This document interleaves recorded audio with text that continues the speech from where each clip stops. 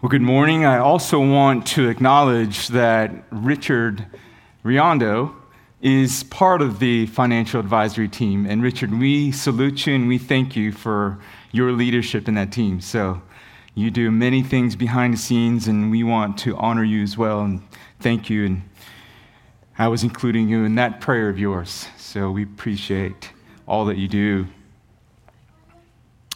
The title of this sermon is Watch Your Tongue, or Watch Your Speech, or Watch Your Words.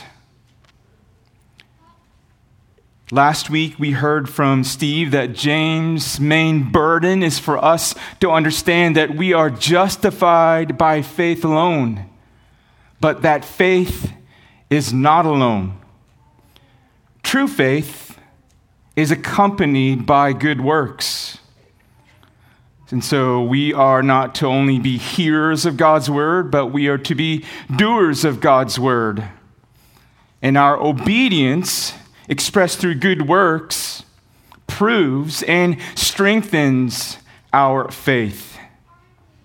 Our obedience to God's word is the fulfillment of our faith. Let me put it in another way. Our obedience to God's word, our good works, is the demonstration of our true faith. So our true faith must be accompanied by good works. Well, this morning we're going to see another burden of James that he has for us as a church. This burden is keeping a guard or a close watch over our speech, or keeping our words under control.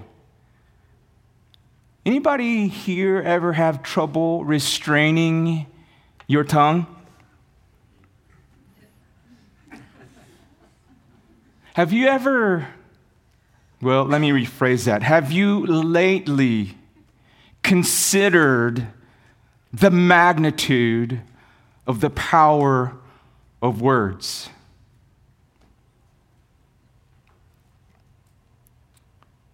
James gives us a solemn warning this morning. As I was preparing this sermon, I was anxious because it's a dark text. It's a difficult text.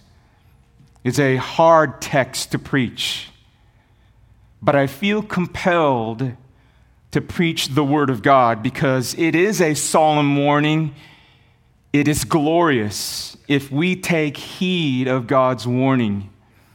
Because when we do, we will grow in our sanctification, we will become more like Jesus, and we will avoid all kinds of destruction in terms of relationships and hardships because of the use of our tongue.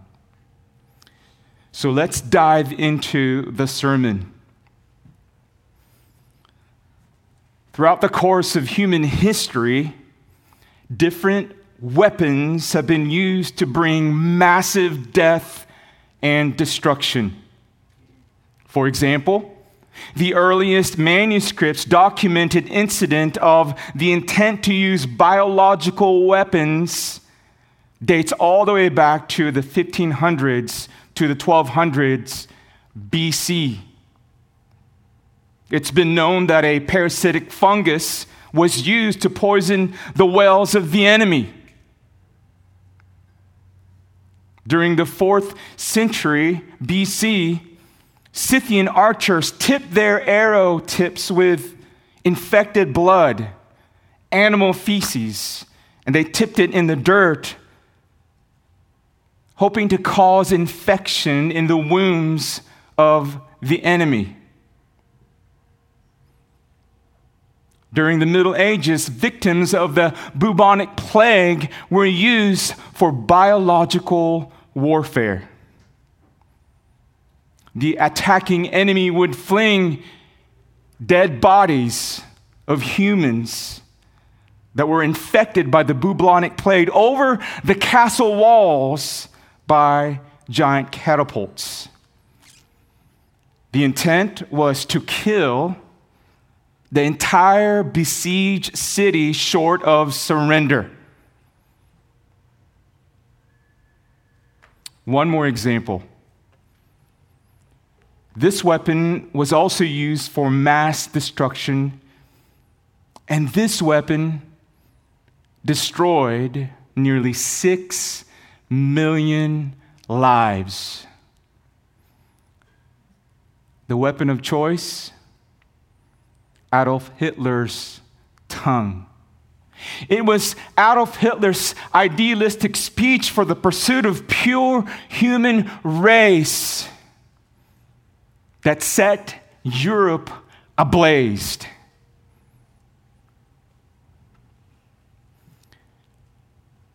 What an amazing power our tongue can have. Do you think that incident of the Holocaust was by itself?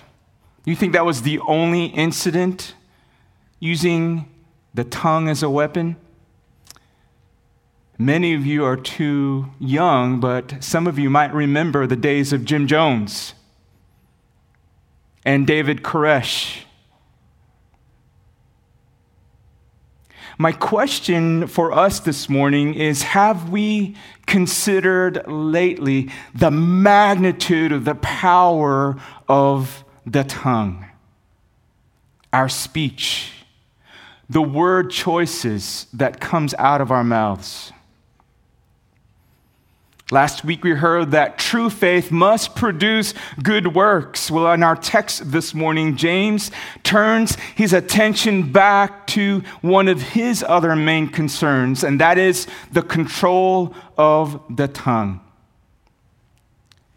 If you look with me in chapter 1, verse 19, James says, "Know this, my beloved brothers, let every person be quick to hear, slow to speak, slow to anger." Verse 26, "If anyone thinks he is religious and does not bridle his tongue, but deceives his heart, this person's religion is worthless." In our text this morning, verse 8, "But no human being can tame the tongue. It is a restless evil, full of deadly poison." And in chapter 4, verse 11, he says, "Do not speak evil against one another, brothers." And so this leads us to our text this morning. And here's the main theme of our text this morning. This is the burden in which this word is to be imposed upon us for our sanctification. And my hope and my prayer this morning is that in this solemn morning that we would take heed of this warning. Here it is. Our tongue is difficult to control. Therefore, church, we must watch our tongue because it is a source of great destructiveness among the church. Have you ever committed sin by the slip of your tongue? You said something out of anger, and now it is too late because damage has already been done. Tears have already been shed. The power of our words is astounding. Have you ever been part of an innocent group conversation that turned ugly in 0.1 seconds? Before you knew it, you were part of a conversation that bashed a brother or sister in Christ. Oh, church, the tongue is difficult to control. That is why we need to watch our tongue, because it is the source of great destructiveness in our church, in our marriage, in our homes, in our families, in our workplaces, where we go to school.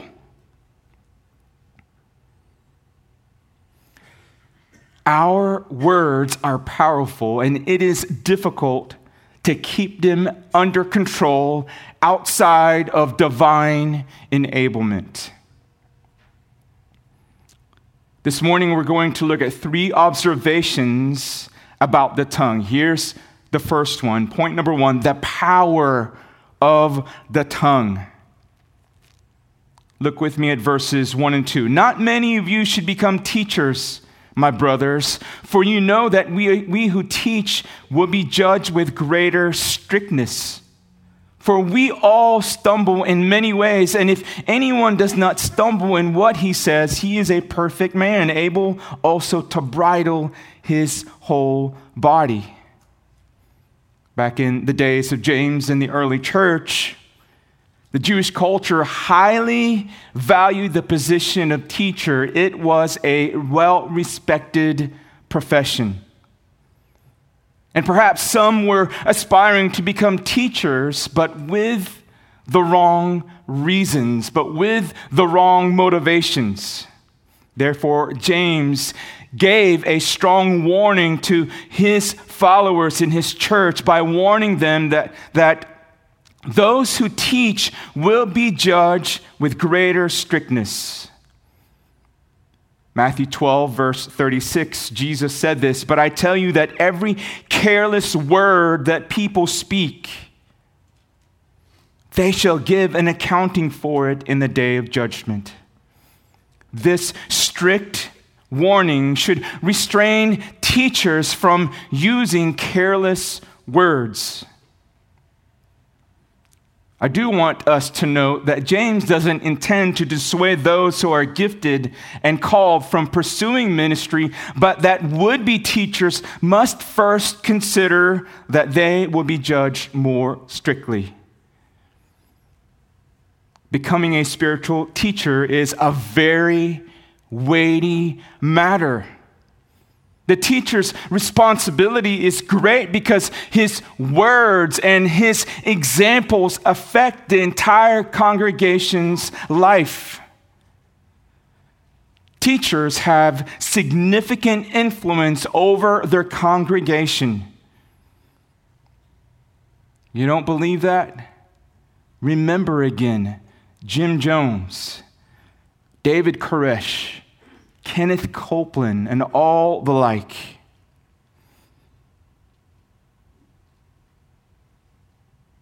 Don't you love it that James, the lead pastor of the Jerusalem church, includes himself in the conversation? In fact, he says the word "we" six times in 12 verses. Amazing. James knew the weightiness of this matter very well. You see, one of the most common instruments of sin and harm was the human mouth. This was a common Jewish idea. We see this from their Bibles, Proverbs 11, verse 9. With his mouth, the godless man destroys his neighbor. Proverbs 12, verse 18, there is one who speaks rashly like the thrust of a sword. Proverbs 18:21, death and life are in the power of the tongue, and those who love it will eat its fruit. James was intimately aware of the danger and the power of the tongue and its effect on the body of believers, the body of Christ. Let me ask you this, church. Are you intimately aware of the power of your tongue?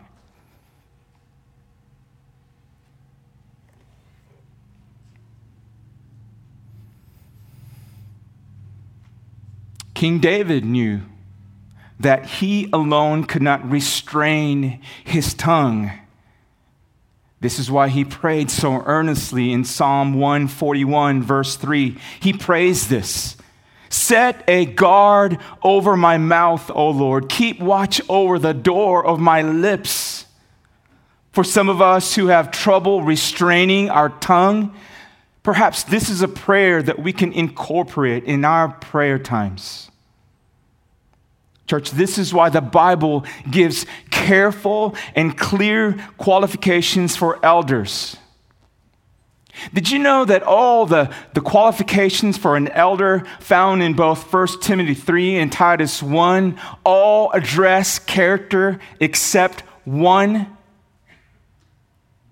That one qualification has to do with gifting, and that is that elder must be able to teach. The rest of the biblical qualifications for an elder has to do something about his character. That is why teachers must not be appointed carelessly. Verse 2, for we all stumble in many ways, and if anyone does not stumble in what he says, he is a perfect man, able also to bridle his whole body. He's able to control his whole body. He's able to restrain his whole body. Pastor teachers stumble in many ways, right? You see it in the news. Pastor teachers stumble through infidelity, through pride, because of the love of money, because of the pursuit of recognition, because of the pursuit of success in numbers and figures and the size of the building. One of the most common ways that teachers stumble is in what they say. What's the point? The point that James is making here is that teachers will inevitably stumble in what they say because they are not yet perfect or complete in virtue. If a teacher is morally perfect, then he's able to bridle his whole body. You know what? This verse right here underscores or highlights or emphasizes the idea of how difficult it is to put a rein on our tongue or our speech. The context of this passage is about teachers and the church, but I want to drill down to secondary applications. Let me ask you this. If you are a community group leader, if you are a ministry leader, how are you guarding your tongue when you serve those who are placed under your care? As a spouse, in what ways do you need to use discretion and choose wise words to maintain peace and unity in your marriage? As parents, in what ways do you need to choose your words wisely so that it upbuilds your children and not bring them down and discourage them? Are the words that you speak to your children destructive, or are they gentle, compassionate, and redemptive? As children, what do you need to change in your speech so that when you talk towards your siblings or your friends, that they are more edifying and encouraging instead of belittling? Young people, your words have immense power. Watch your tongue. Restrain your tongue. Watch your words. Listen, if you're not a believer, then it's more difficult for you to watch your tongue. You have no hope and you have no help. But you can have help and you can have hope only if you run to Jesus and plead for that help. And so if you're not a believer this morning, I want to appeal to you to repent of your sins, accept Him as Lord and Savior of your life.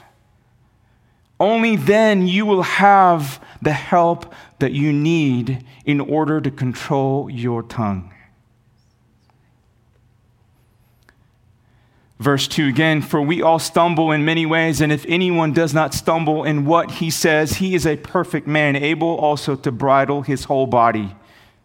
The tongue is such a small part of the human body, but it has disproportional power to affect the entire body. And so to help us better understand the power of the tongue, James gives us two illustrations. Look with me at verse 3. If we put bits into the mouths of horses so that they obey us, we guide their whole bodies as well. Look at the ships also. Though they are so large and are driven by strong winds, they are guided by a very small rudder wherever the will of the pilot directs. So also the tongue is a small member, yet it boasts of great things. In the ancient Mediterranean world, the people would have easily understood the common illustrations that involved horses and ships. Well, for us today, we don't have a whole lot of horses running around in Titusville, do we? But have you ever stood by a Clydesdale horse?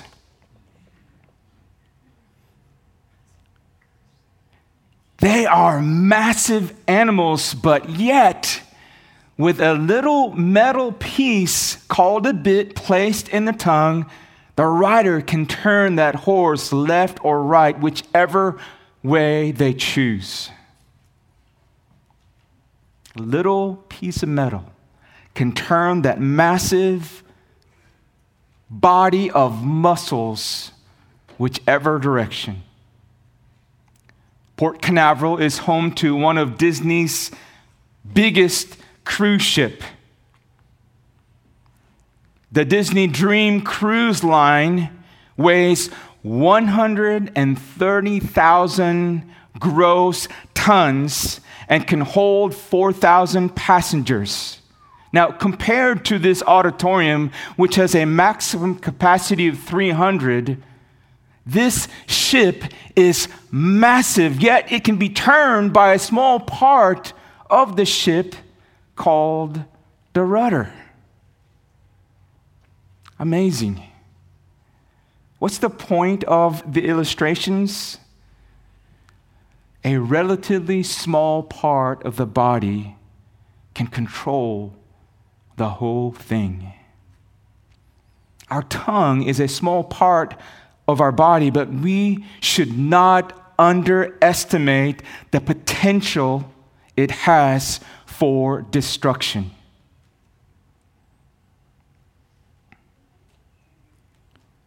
If a small little piece of metal can turn a beast, or if a small part of a ship, like a rudder, can turn an entire massive shift, then we should control our tongue because it has great potential.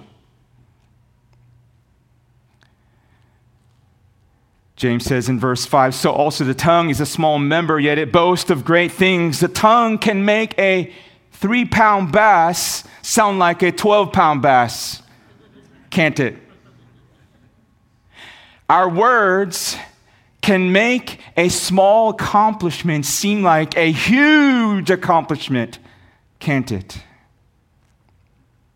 Your words can lighten the mood in a room, or it can escalate the tension in the room. Amazing, the potential of the power of the tongue.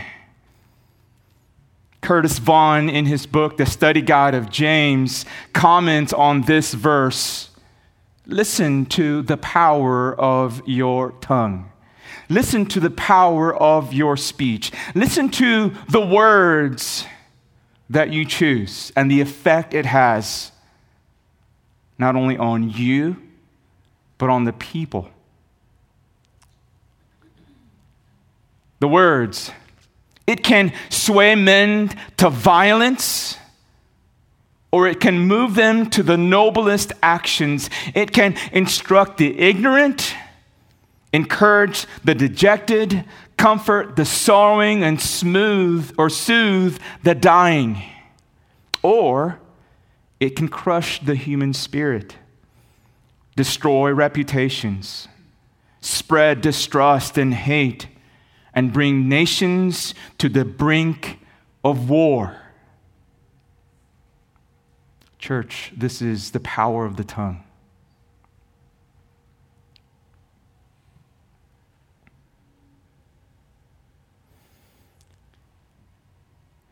You see why this is a huge burden for James, and why it must be a huge burden for us today. It's difficult to control our speech, and we need to make every effort to watch our tongue because it can be a source of great destructiveness in our church, in our ministries, those whom we serve, those whom we love. The second observation that we can make about the tongue is this: the destructive and untamable nature of the tongue.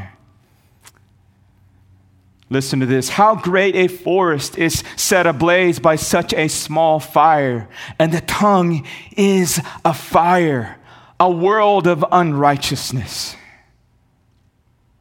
The tongue is set among our members, staining the whole body, setting on fire the entire course of life, and set on fire by hell. It's amazing how little fires can cause great destructions. Even one little fading ember placed at just the right time, at the right place, with the right conditions, can set ablaze a majestic forest. Majestic oaks,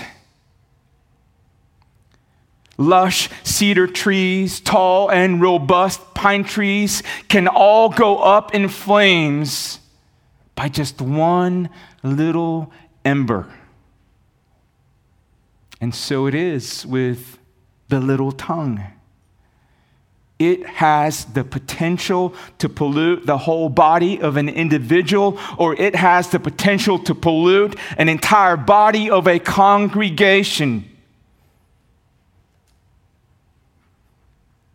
This little tongue that we have, the speech that we have, has the potential to destroy everything on its path. It has the power to destroy a healthy marriage. It has the power to destroy a close-knit family.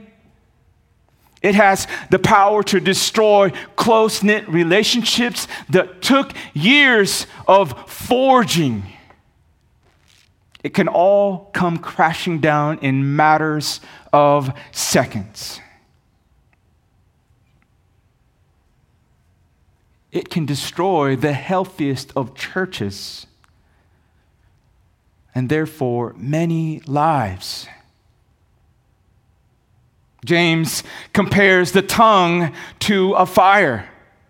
This also is a common Jewish idea. We don't really talk about our tongue as a fire, but in those days, in that context, in that culture, it was common for them to see that the tongue was like a fire. Listen to this, Proverbs 16, verse 27. A worthless man digs up evil, while his words are like scorching fire.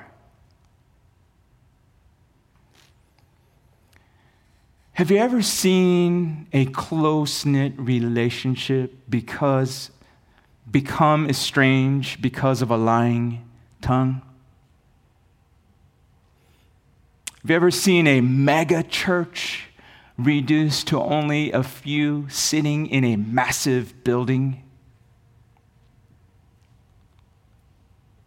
Church, let us not underestimate the power of the tongue. I wish I could encourage you. It's a way to matter, isn't it? It's a powerful weapon. We can use it for good, or we can use it for bad. We can use it to honor, or we can use it to tear down.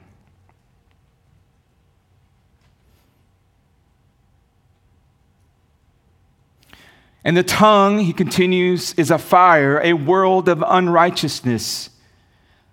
The tongue can cause gossip. It can slander someone's name.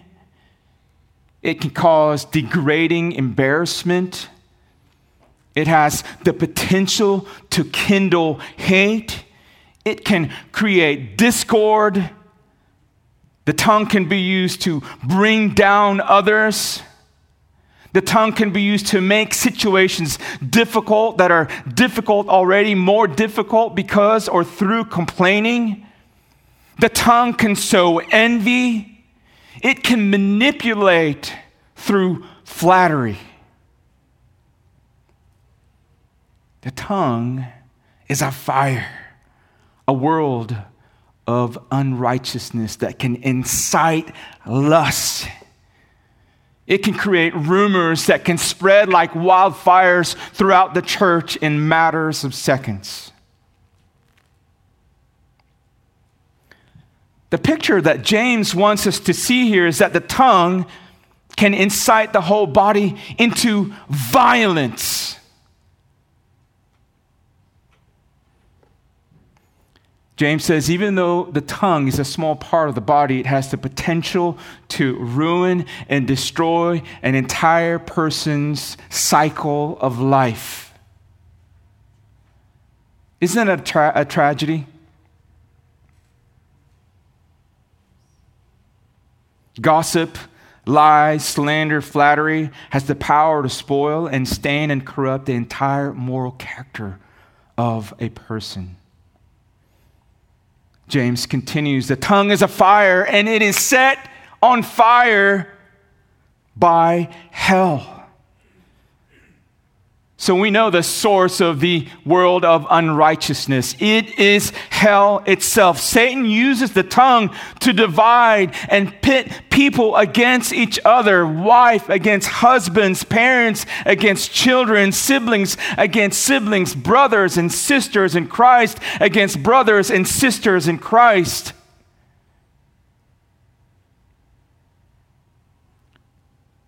So what should we do to avoid quarreling? What should we do to avoid conflicts? What should we avoid a destruction of a beautiful relationship? While we live our lives together in community groups, while we fellowship together during church events, while we live at home, and while we live in our neighborhood, while we work at our workplaces, and while we shop in the markets, what are some of the practical things that we can do? Perhaps before we speak, we should ask ourselves these questions. Is what I want to say true? Is it necessary? Is what I want to say kind? Is it humble? Is it informed by charitable judgment? Is what I'm going to say in this situation right now make the situation better or worse? Will my words in this heated moment take the situation, the circumstances, towards reconciliation and restoration? Is it going to build up my wife or my husband or my son or my daughter? Or is it going to tear down and discourage those around me? Ephesians 4:29 says this, "Let no corrupting talk come out of your mouths, but only such is good for building up, as fits the occasion, that it may give grace to those who hear." Church, we must fight to watch or guard our tongue. They can be weapons of mass destruction. A few words spoken in anger can destroy a beautiful marriage of 30 years. a long time ago, a long, long time ago, and I'm emphasizing this because our neighbors, Rick and Veronica, are here. So I'm not talking about them, but a long, long time ago, over 20 years ago, I was sitting in my home, and I remember this just screaming. And I couldn't tell which direction it was coming from. I couldn't tell who it was coming from. But later I found out that it was this married couple just two doors down from us. And this wife, she was expending every ounce of her energy just yelling and saying hateful and hurtful words to her husband. Not long after that, they got divorced. The collateral damage, the family life of two beautiful daughters ruined.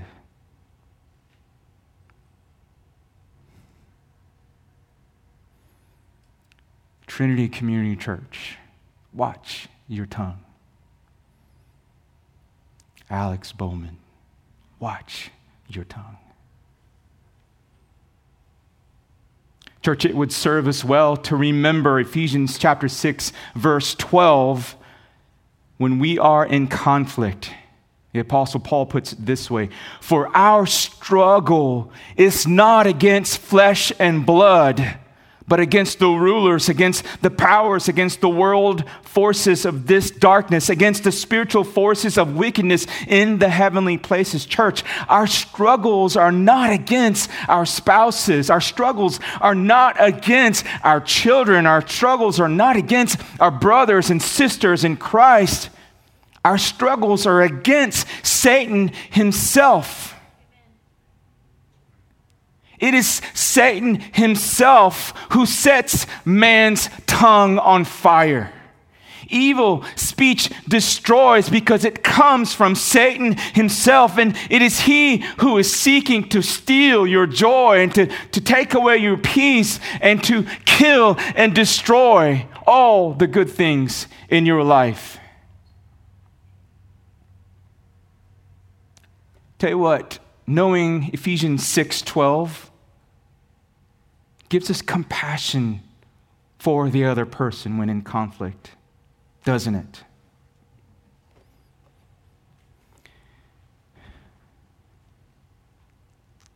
To help us better understand how hard it is to control our tongue, James gives us another illustration.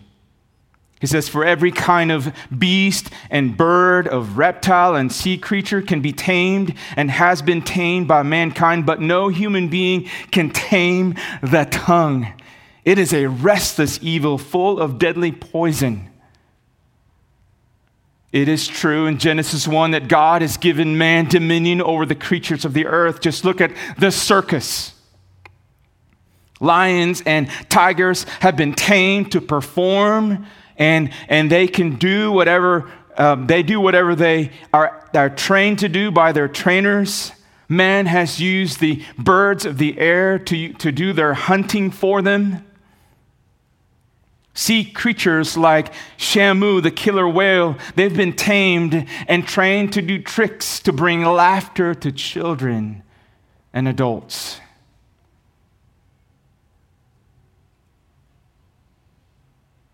Man can tame the most fiercest and most massive animals, yet he cannot tame his own tongue. But no human being can tame the tongue. James says emphatically. Why? Well, he tells us because it is a restless evil. The tongue cannot be restrained. It is never at rest. It is unstable. It is unruly. It is disorderly and disruptive. It is not open to or agreeable to being controlled or disciplined. The tongue is full of deadly poison. James frames our tongue as a poisonous snake full of toxic venom. This is a fun text to preach.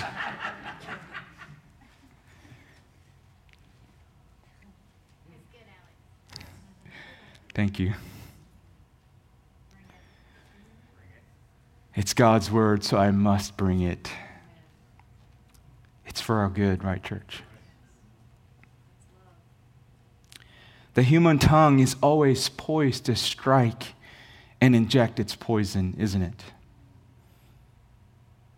It's not funny, haha, but last week I think Melinda and I had about 3 arguments.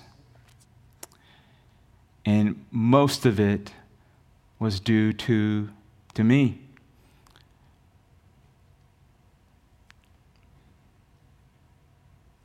It's the kindness of the Lord to allow you to experience what we should experience in this text, or what we experience in this text while I work on it, and as I think of you during the week, and as I pray for you. It really is God's kindness. Though it wasn't pleasant, His intent was to help me see, oh man, watch your tongue.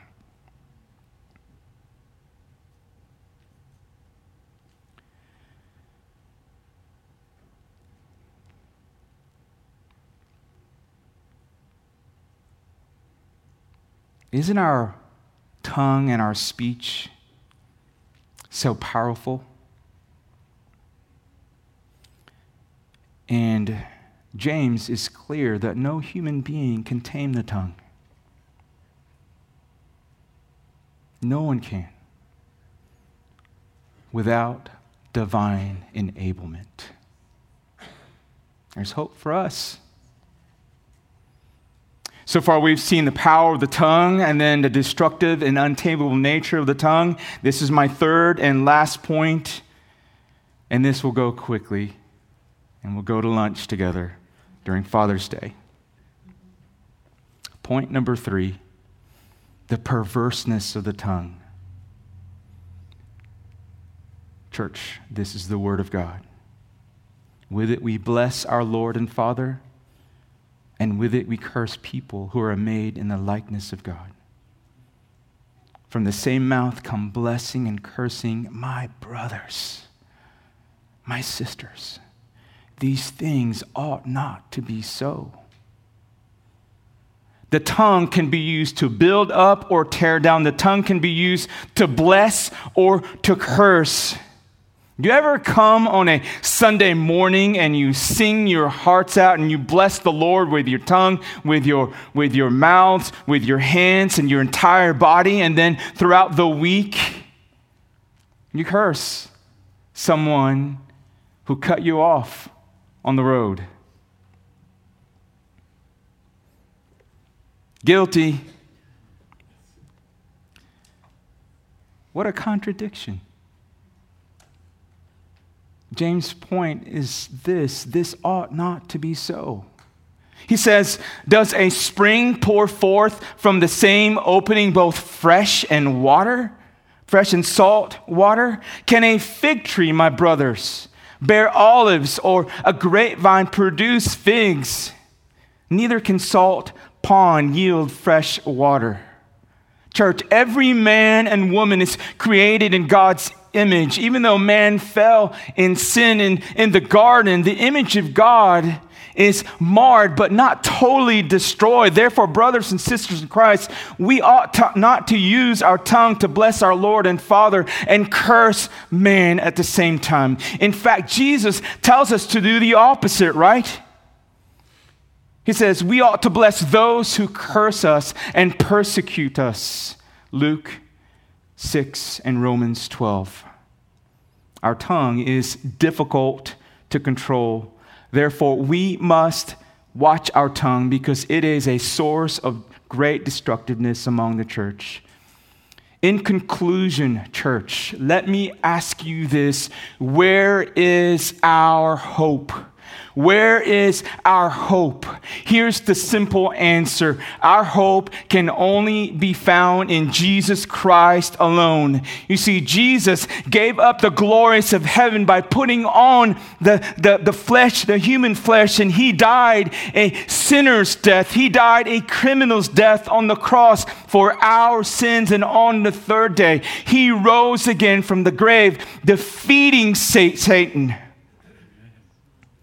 And those who put their faith and trust in God and repent of their sins will not be destroyed, but shall have everlasting life. And Jesus ascended into heaven, sending the Holy Spirit, the Helper, to indwell in us, to empower us to have self-control and to live lives that are upright. Church, Jesus is our only hope in controlling our tongue. Though evil words of sinful men like Hitler, Jim Jones, and David Koresh brought death to so many and destruction to so many, one man said one word in the Greek language, translated into 3 in the English language, that changed the course of human history from death and destruction to redemption and eternal life. And this is the word: teleo, or it is finished. Let's pray.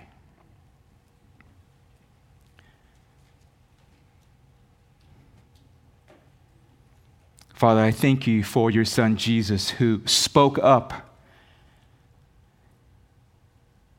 when he needed to rebuke and when he needed to teach and correct. He spoke the truth in love, by grace. Father, I thank you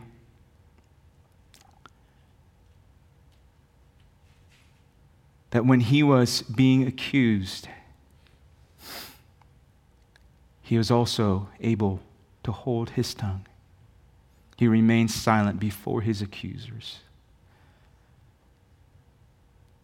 He's the only one that has tamed the human tongue for the purpose of redeeming sinful man. Father, I thank you that your word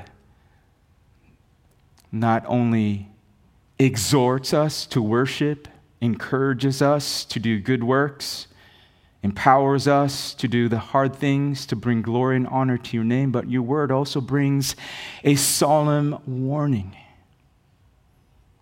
about our tongue. Father, I do pray as a church that you would help us to heed this solemn warning, that you would grant us grace and the ability to restrain our tongue, to choose words that build up and encourage. Father, I pray that this solemn warning in James chapter 3, verses 1 through 11 or 1 through 12 would sanctify your bride, that you would help us to become more and more like Jesus. And it is his name that we pray. Amen.